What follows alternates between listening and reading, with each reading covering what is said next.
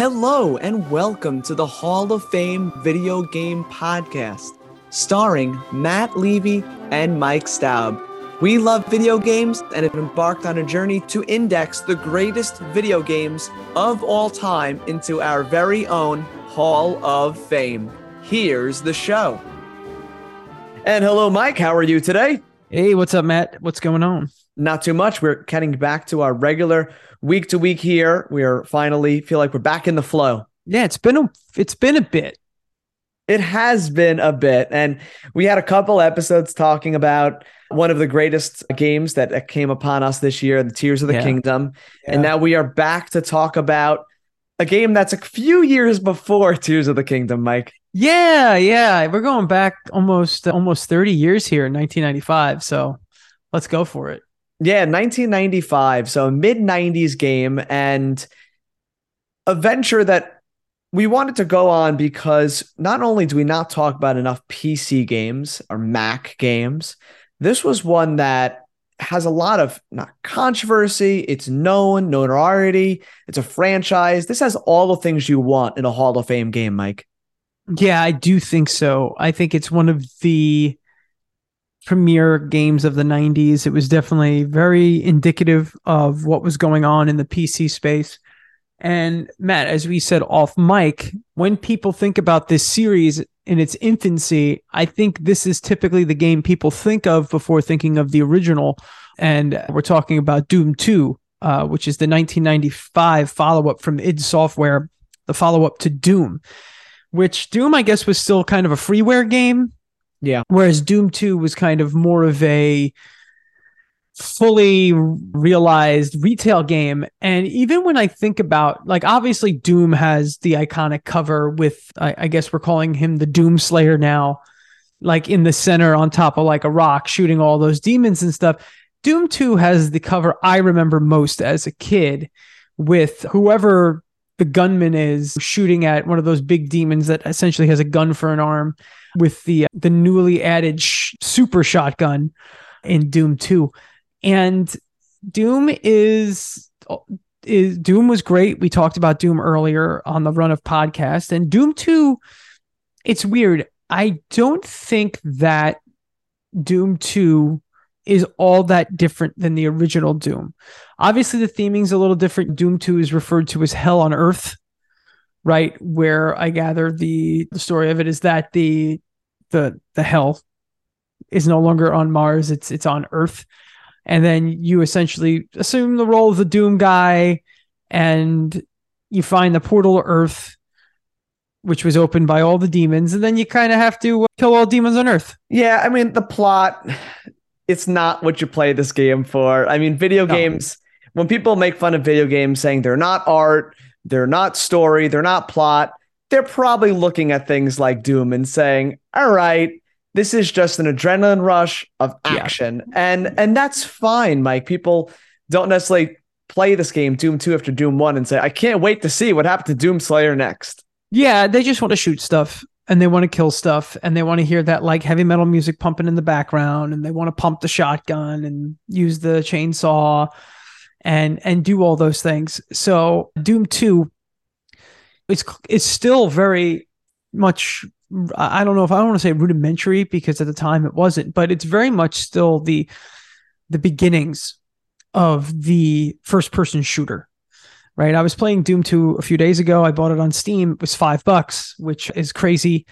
And I was playing it a few days ago, and it's one of those things where it's like, after being kind of trained on modern first person shooters for so long, it's so weird to go back and play a game like Doom, which I think can fully be played just using the keyboard. I don't even know if you need to use the mouse, but at the same time, if you do use the mouse, you can't look up and down.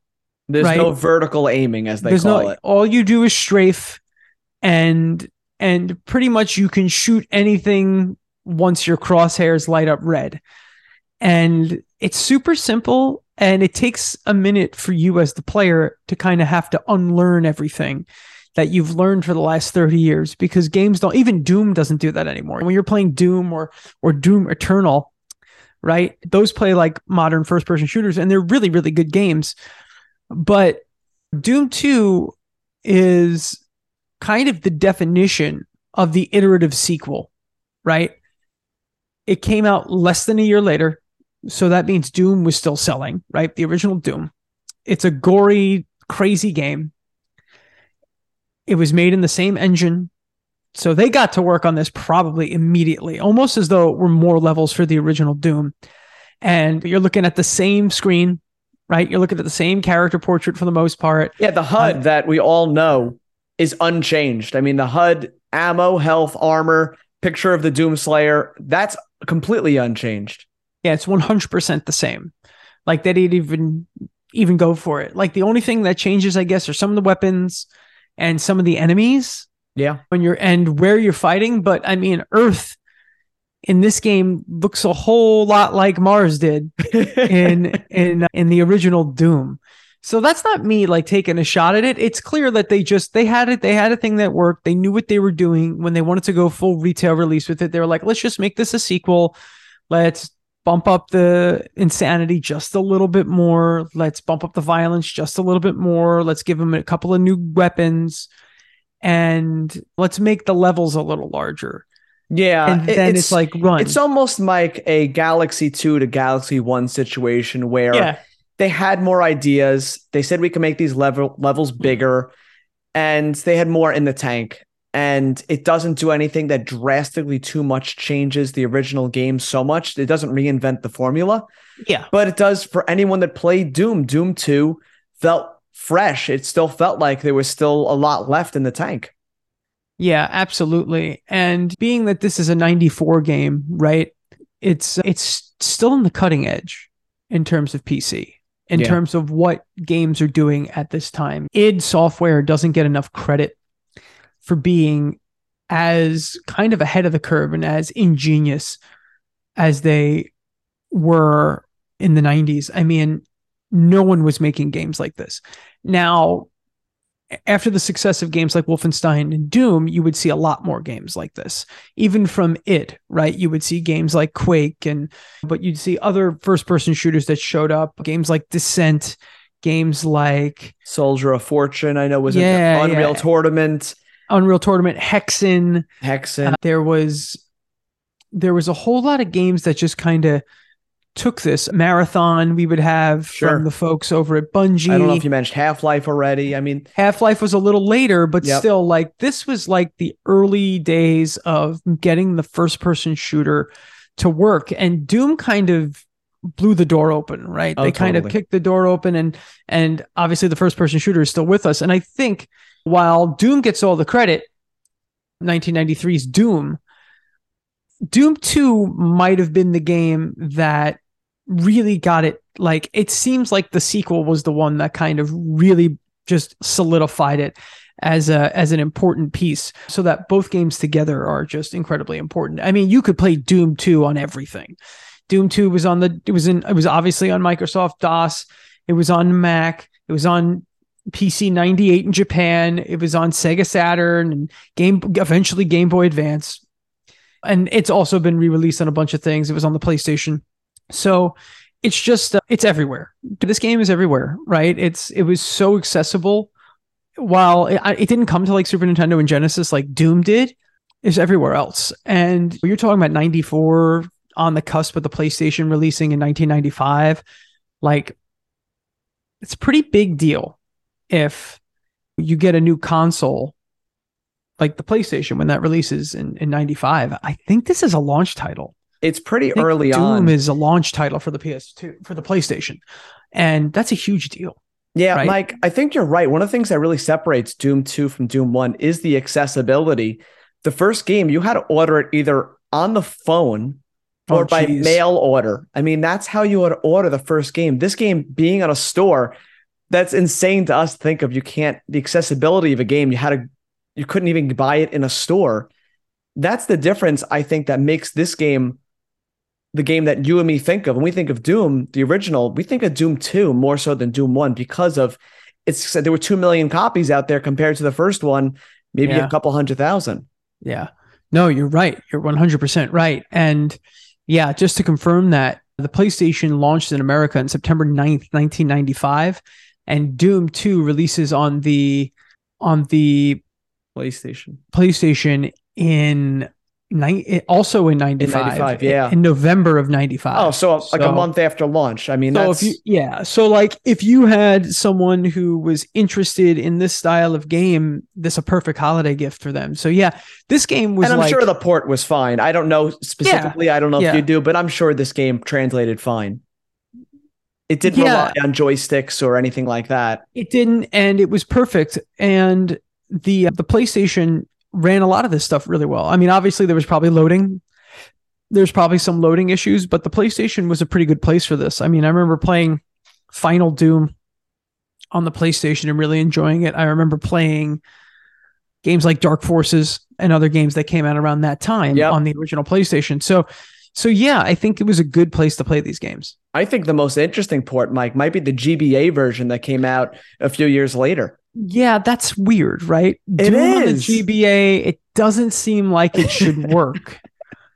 But maybe it does. Maybe it's a game that works well. Maybe on the GBA it wasn't. I mean, they released Doom on the Super Nintendo. I'm not going to talk about how I'm going to get access to this, but I am going to try this within the next week, just out of curiosity. You know, maybe if I just turn on my Analog Pocket. Here it is, showing its weekly presence here on the podcast. This beautiful, beautiful piece of hardware. If I go to my Game Boy Advance, and I might have it. I show my pitiful amber neck compared to his beautiful Analog Pocket. And hey, man, listen, whatever you gotta do, dude. It's like a guy showing his Toyota to someone driving a Ferrari. Hey, listen. First of all, what can you do? This is what I've decided to spend my money on. And you know what? Your device that you're using is probably excellent. But not only do I have Doom 2, live on but I have Doom. Mike is going to see how Doom 2 loads on the GBA. And it's loading up right now. It's loading. And we will see how this game... You couldn't do this back on the PC. You had floppy disks or a CD-ROM. Forget it. I couldn't do this kind of weird experiment live on this podcast. Many a floppy disks, Mike. I don't know if you know. It took, I think, 6 disks. I remember those days, and it was crazy that you would have to like do all that. It was also crazy when you would do it with like CDs, but like CDs felt like you changed them less frequently. But I remember Riven, the sequel to Myst, having like something like 6 or 8 CDs, probably because there's just so much FMV on it. FMVs, yeah. That stuff took up a lot of space on CD-ROMs that had like 700 megabytes. It was like nothing. All right, so I'm going to tell you this, Matt. It doesn't look great on the GBA. Okay, so they had to make some sacrifices. That's what I wanted to know. You can't really say, but like... No, but I can. It looks like they made some sacrifices. This game, Doom 2, would not run on the same PC that Doom ran on. It actually needed some advancements. It needed some newer tech because of the bigger levels. So I'd be surprised if the GBA ran it all that well. Yeah, I mean, listen, man. If you're like looking for something to do and you want to play a game that you think you liked as a kid and you have a GBA and you're a big fan of Doom, maybe, but like the color palette's all weird. I bet when it came out, Mike, it was probably impressive because, again, this experience on the GBA was probably pretty impressive at the time. It's hard to go back to that. It's probably less impressive now because what handhelds do, we have switches and mobiles, phones that do stuff 10,000 times better.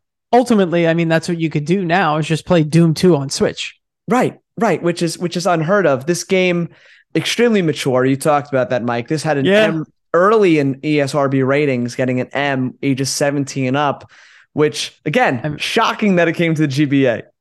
Yeah, you know what, though? GBA was working in its own world, dude. It's true. Some of the Japanese games were very mature as well. Yeah. I feel like when we got to handhelds, it was free for all. Right. Because like, even if you look at like the Switch's storefront and look at a lot of those games in there, you're like, okay. They're pushing the envelope. We see the Yoshis and the Kirbys and the Marios advertised, but if you go through that eShop, there's some filthy stuff on there. Oh, there's some really, really, really rough stuff. the developers, I think, might be just as thirsty as the forums these days. I think so. I think you're right. I think they're all looking at whatever. I'm not going to get too much further into it, but yeah, definitely. But Mike, you said it. This game comes out 10 months after the original Doom. This Crazy. game is just pure FPS goodness. And something that I love is a game that really pushes Roman numerals. This is Doom 2, not in the numbered sense, Mike. You remember those big boxes for the PC games? They were these big boxes, probably a foot by maybe 10 inches by a foot big. I mean, these things were these big boxes in the store. And the Doom 2 were embossed letters that you pushed your hand across the box and you felt the emboss. It was really cool. And you said it earlier, just how iconic the artwork is on that cover. Oh yeah. And we've lost a lot when it comes to video game packaging. Yeah. I miss it so very much. Video game packaging was always so cool and so special. And even when I worked in GameStop, it was starting. Sometimes you would buy a game because of that. And sometimes the game might not be that good, but you liked the cover of the box. You liked the back of the box. And that was enough reason to buy a game.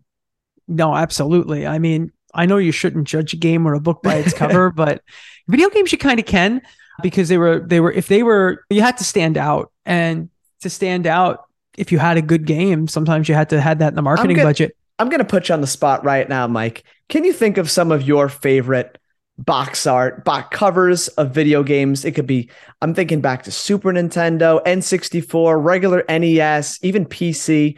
Are there games you recall that you just remembered loving the artwork on the box? Yeah, definitely. As a kid, a game that I think is terrible, but I love the box art, was the Wolverine game on the NES. And that game is terrible, but the artwork, I don't know if it's Jim Lee, but it looks similar to his style.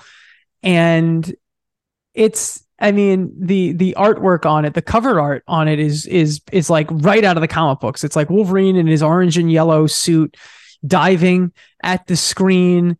He's not wearing a mask, and it's got it looks like a comic book cover. It looks like a comic book cover, and it's amazing. But the game stinks. But the music's pretty good because it's by Jeff Fallon.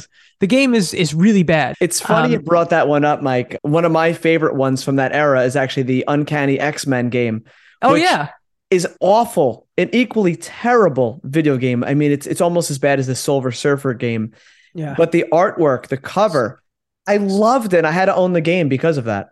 Yeah, I mean, that's definitely that. I still go back to, I love the simplicity of Super Mario Brothers 3. I think that's amazing. Just that bright, stark yellow. Now, Japan always got the better box art. Always got the better box art, especially once we get into N64 and GameCube. But the Famicom and Super Nintendo box art on Japanese games is it had amazing. All different shape to the box as well. Yeah, absolutely. One I bet you liked was Mega Man X. I just think the box art, great. He just looks like we're not playing as a kid anymore. Look at my armor. Look at me just kind of pumping, kind of flexing. That was one of my favorites. Yeah, Mega Man X is good too, because it's the first time in the Mega Man series where the character looked like the character. And America was finally starting to get away from being terrified by Japanese looking stuff. Yeah. So that was when that first started. I love the simplicity of the Final Fantasy VII box art. I've always enjoyed the Final Fantasy VII box art.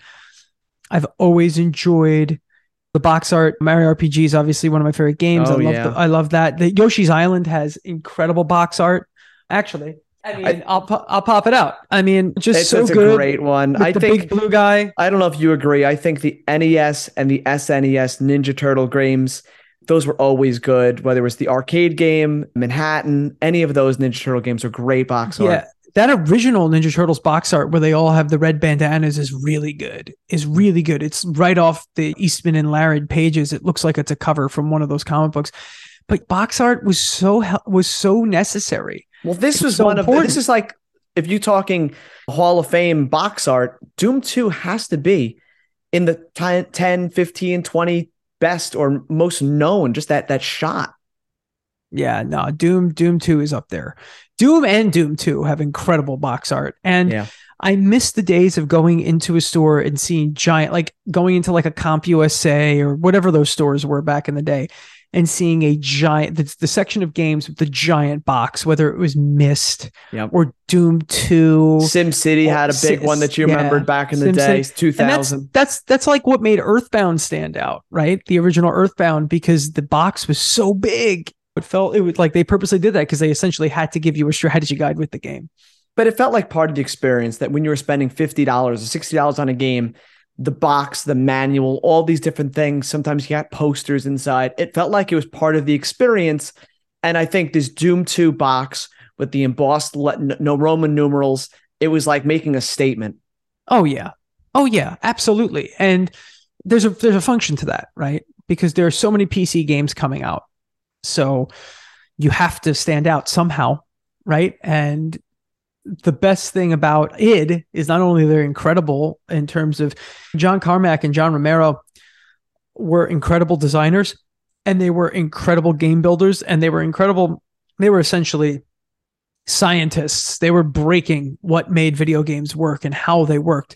The stuff they did was thought impossible on PC. We said this in the Doom episode, but we got to Doom because id wanted to prove that they could do scrolling on a PC. I suggest everyone, if you're interested in the history of Doom and id Software and Carmack and Romero, I suggest you read the book Masters of Doom. It's about id Software, and it is an incredible read. It is so very good. I learned so much about game design by reading this book. But they were pretty much challenging themselves. And so they made Super Mario Brothers 3 on PC and sent it to Nintendo and kind of got like a, hey, don't do this. And then they made Commander Keen. But that technology and that functionality on PC would eventually get shifted into making Doom and Doom 2 work. So id was so far ahead of the curve in terms of technology on what you could do in gaming on the PC. Doom 2 is kind of like, at the time, like the magnum opus of that era for what PC games could do and where PC games were going to go. So Carmack and Romero and Dave Taylor and those guys, they deserve all of the praise they get. Obviously, Matt, you and I talked about this before we went live here, but you know, the designers on it, Romero obviously is the designer, Carmack's more of the programmer. Yep. But American McGee, this was like the first thing he worked on, where if I'm not super familiar with like all of his work, but he worked with id for a while when he was very young, and he would go on to make American McGee's Alice, which has kind of become like its own little cult phenomenon. Did he also take part in the Black and White series, or am I making that? Is that different? No, I think Black and White is, I feel like Black and White's the guy who does Fable. Is that Peter Molyneux? You might be right. I can fact check that. But yeah, the art, the vibe, I think, as you were saying earlier, the feel of Alice, you can kind of see the roots of that here in Doom 2, some of the character designs. Yeah, and like it's weird because Doom 2 exists in a space that is quote unquote mature, but it's not, right? Doom 2 is mature in the sense of 15 and 16-year-old kids talking about horror movies and stuff like that, and talking about things that, like, there's an immaturity to Doom. Yeah. With this grotesque violence. It's very 1990s. Well, I would say this is very much a encapsulation of what the 90s were about. Because of the overtop, ridiculous, and almost cartoon nature of some of this, I think this is more appropriate. And again, parent the way you want. I think this is more appropriate than a Call of Duty per se. And that's more realistic and probably less graphic or violent. But I think this is more appropriate just because it's so ridiculous and it's so over the top. Absolutely. I like that it's not as serious. I like that it is a little lacking in maturity. Realistic shooters kind of creep me out. There's something about it. It's like, I don't take joy in going out and kind of like killing people that look realistic. I think that's a little too real. Yeah, I feel like the only way we get around that is when it's Nazis. I feel like besides that, yeah. Well, listen, kill as many Nazis as you want. Like that's perfectly fine. No one's ever gonna disagree with you on that one. And I think that's why the new Wolfenstein games work. They're going back to that again. Yeah, yeah. You're just killing Nazis and good.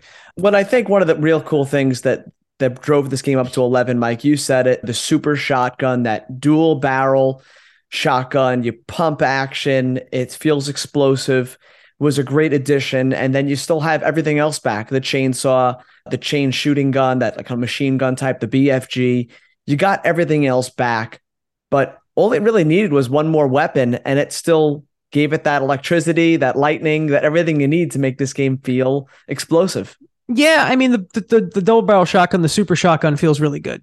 It feels really good. And while Doom shotgun is legendary, I feel like it's the super shotgun's the one that people really remember. And there's something about it. There's something, just that heavy metal kind of album art. It's very 1990s. And Doom pushes the envelope up into being just shy of something that's kind of full on ridiculous, like Duke Nukem, right? Which is like, I don't care. I do not want to play Duke Nukem. That does not appeal to me. But Doom does. Yeah, it's something like you said, it's not serious, but it's slightly more serious than Duke Nukem that doesn't it's almost a joke of itself. Yeah. Like Duke Nukem is clearly taking shots at the games like Doom. Right. By like being like so incredibly over the top to kind of like a humorous degree, whereas Doom just like, it gets right up, it pulls right up next to being like too edgy for its own good, and still delivers an incredible experience. Doom and Doom 2 are fantastic games. Yeah, absolutely. You said it before, no real advancements in any of the mechanics or the graphics. You find a key card, you get to a boss, you hit a switch, then you get a splash screen. I love seeing your kill percentage at the end of each level, how many secrets you found, and then showing another splash screen, next level. And there's something just, again, simple about that formula, simple about the way the levels work. Yeah. You can still explore, but you can play it very linear if you want. Yeah. There was something really nice about the way the game was designed. I think so. I think it's designed as perfectly as you possibly can for what it is. Nothing feels like it's too long. A game like this with very, very long stages, like these stages are bigger than they are in Doom, but a game like this, if the stages are too big, I think it starts to get exhausting. Yeah. No, there's a good balance to that. Yeah, there's an arcadey tightness to it. A little bit of a breeziness. Yeah. Also, Mike, that I think is always fun commenting, and I don't know if this is the first game to do it, and it still exists today, is the naming of difficulty levels. Favorite. I love it. And modern games have called you a baby or a wimp in some games. I love here where it starts with, I'm too young to die. Hey, not too rough. Hurt me plenty. Ultra violence and nightmare. And I just love the naming, rather than calling it easy, medium, hard. And I don't know if this is the first game to do it, Mike. Hundreds of games have done it since, thousands. But I just love the entertainment to that. I'm 100% sure that this started. I think so too. With Wolfenstein. Yeah, they started it. I think the original, well, it is clearly the company that did it first. But I'm pretty sure that Wolfenstein, I'm pretty sure the difficulty levels in like the first Wolfenstein was like, can I play today? Yes. There's like, I think he's been like a logo of a baby they use in sometimes for like a pacifier.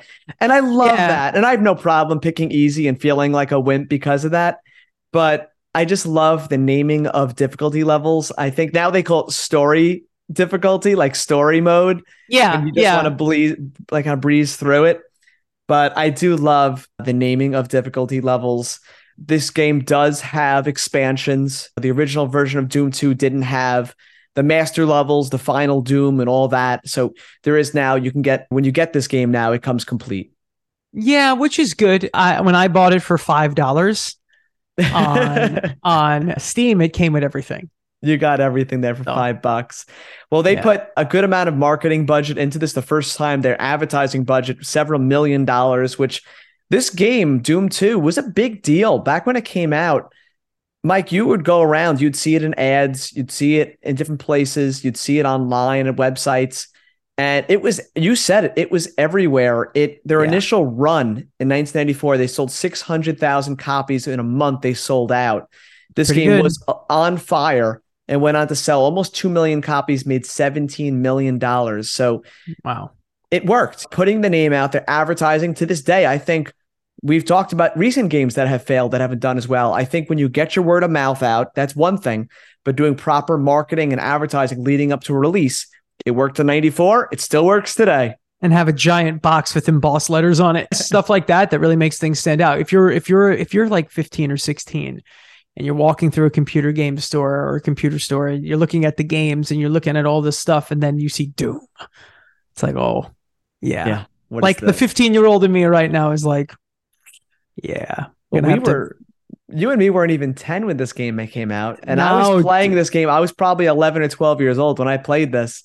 Yeah. It was cool. This was in the Mortal Kombat zone at that point in time. Parents were terrified that Doom would be the game that made their kids go out into the woods and worship Satan. Whereas 10 years earlier, right? 10 or 15 years earlier, it was Dungeons and Dragons and heavy metal and comic books were going to do it. And then the 90s rolled around. It was Beavis and Butthead and Doom that were going to make their kids. And I don't understand why, because in the 80s, you had stuff that was weird and funky, like Edward Scissorhands and Beetlejuice and stuff like that. So it's like, why can't we go a little dark and satanic here? Hey, man, I love Beetlejuice. That movie rules. So you're never going to get an argument from me.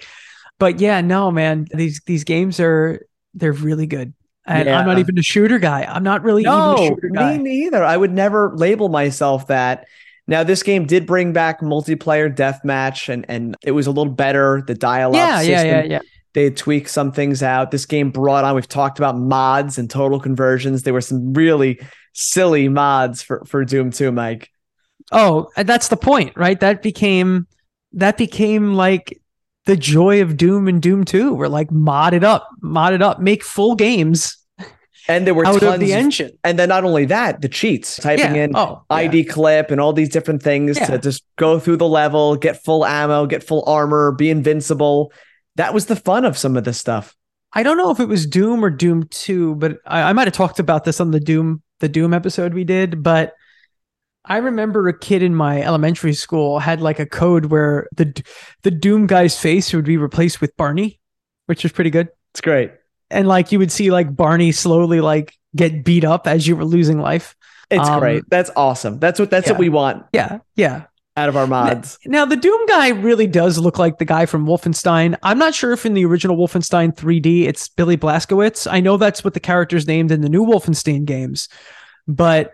And the guy on the box also, I don't even know if that's supposed to be the Doom Slayer or the Doom guy. He's got like this weird haircut, like sharp triangles down the sides. I'm like, yeah. Is that just a generic army guy, or is that who you're playing as? I don't know. It does not really look like the main guy, the Doom guy without his helmet. So I don't know.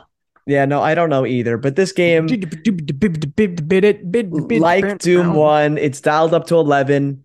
Twice the amount of enemy designs. I mean, more different boss styles. This game had everything, and you should try it. Like Mike said, $5 on Steam. You can regularly find it on the Switch, PlayStation, Xbox. Inexpensive and a lot of fun. Yeah. That's what this game's about, fun, Mike. And if you like Doom and Doom 2 and Doom 3 is good too, it's different. Doom 3 is really different. I highly suggest playing Doom 2016 and Doom Eternal, because those games are the modern version of exactly what Doom was trying to do, and those games know exactly what they are. So nothing feels better than playing Doom Eternal and getting a melee kill on a demon. It is so good. Doom Eternal is like really good. Like that's a really good game. And few games have been reinvented and brought back their franchise as well and as faithful as the Doom series. Yeah, I'd agree to that. Absolutely, man. Yeah. So we will pour one out for Doom as it joins our Hall of Fame. We're very excited. Doom 2 joins its predecessor. I don't know if we'll be doing much more Doom talking as of yet, but 2016 and Eternal have a shot. Those games are real good. I think we should definitely talk about both of those games. I did not have any interest in playing Doom or Doom 2016 or Doom Eternal, because it's like, I'm not really a shooter guy. I really liked the first couple of Doom games when I was younger. I don't think it would appeal to me. Yep. It was like, it was on sale on Steam. I had just got a new computer and I'm like, might as well play like a big game out right now. Doom won't be that big of an investment. And I hopped in and I started playing and I shot something and I punched it in the face and I broke its neck. And I was like, oh, I get this. I get why this is so good. It's like a cathartic, therapeutic moment playing Doom and Doom Eternal. And I've been very hot in those games ever since they came out. I think that everyone should give it a shot. If you're sick of first-person shooters that are just like hyper-realistic and stuck to some sort of online multiplayer, Doom and Doom Eternal are the perfect antidote to what's going on right now with first-person shooters and video games, because they are so very much clearly in the same mindset of when they made the original games. Yeah, they're very much their own thing. I'd be hard-pressed to find another first-person shooter that feels anything like the Doom series. Nope. It just goes in guns a-blazing, explosions. It kind of has a feel, a vibe, a color to it, a lot of reds and oranges. It's a bounce. Yeah, there's a bounce. And you really don't get that. And I'm not knocking other first-person shooters, but these are very unique in their own plane. Yeah, no, absolutely. I agree completely. So Doom 2, we're happy to talk about it. It's only 30 years older than the games we've been talking about, like Tears of the Kingdom. But I'm happy to join our Hall of Fame. Mike, that's another one for us, episode 133. Look at us. Thank you, as we are getting closer to finishing our third year doing this, 2.5+ years. Mike, thank you. Where can people out there find you? Sure. You can find me here on pretty much every episode of the Hall of Fame Video Game Podcast with Matt. Matt does an incredible job. You can also find me with my band, Bad Mary. You can find us at badmary.com. You search us out, Bad Mary Band, all over the internet. We have some pretty big shows coming up, so those will be put out on the internet soon. You can find me with my other podcast, Batmantasticast. You can search us out at Batmantasticast. Just search us out. We talk about Batman stuff. You can find me at Long Island Retro Gaming. I host their podcast as well as do some videos. You can go to LI Retro or LongIslandRetroGaming.com. Our expo is August 11th through the 13th, 2023 at the Cradle of Aviation Museum on Long Island. If you are not local, I highly suggest maybe coming out for the weekend. If you are local, mark your calendar now. It is Matt. I know Matt will give me a wonderful review, because I see Matt every year at the convention for the expo, rather, for I will move maybe like heaven and earth to be there. I will clear the calendar. Any vacations? Nope, not those days. Me and Matt were talking a few weeks off mic. If you want to leave this in there, I remember you said you had like a moment where you're like, wait a second, am I on vacation that weekend? I have to move it. Plans move. When Mike was talking about this in January, I'm like, I'm going to forget, and I'm going to plan something stupid that weekend. But I'm happy to say we're 6 weeks away, which is great. Yeah, no, it's really, really close, which has me panicking, because that means I have a lot of work to do. But that being said, Matt usually comes. Usually, I think the last couple times you've been there with Bill, Bill Burns, friend of the show, and sometimes guest host on the show. I see you guys for all of like 10 minutes because I'm working, but you guys are like, this is great, but there's 8 million other things I need to see. I mean, how often do I get to see Legend of Zelda on CDI? It's just... I never. That's why it's so cool. I probably don't ever want to see it, but it's cool to see as far as an artifact goes. I will go out on the limb and say that Hotel Mario is a decent game. It's decent. It's like arcade okay. Like, it is the worst of the Mario games. Like, way worse than Sunshine, way worse than Mario Brothers 2, but still, comparatively, it's an okay game. The Zelda games on CDI are horrifically bad.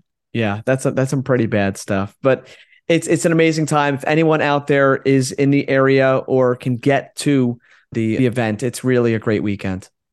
Yeah, it's a fantastic time. So Mike's got his band. Mike's got the retro gaming event coming up with Long Island Retro. A lot of really cool stuff. And don't forget his Batman, the Batman animated series. Yeah, Matt, awesome. I have to talk to you. We got to have you on soon. I have some ideas. Sounds great. Guys, thank you as always for tuning in. Our growing audience is awesome. Please leave us a review. It's so helpful. So please do that if you can. And check out the back catalog. Some episodes have got more listens than others. Check out the ones you haven't. Me and Mike go off on tangents sometimes. Sometimes you might tune in to hear about a game X, Y, or Z, and we'll talk about who knows what. It just depends on which me you get that day and how agitated I am about whatever we're talking about. So it could be pink-haired Link, but you never know. It could be. That's still a sticking point. But we need to end this podcast because I have to go back to Tears of the Kingdom. So thank you guys as always. Play all those video games, and we'll see you guys all next time. Later. From Mike and Matt, thank you for listening to the Hall of Fame Game Podcast. Check us out on Instagram at Hall of Fame Pod or email us at thehalloffamepod@gmail.com. Please leave us a review and be sure to tune in next time.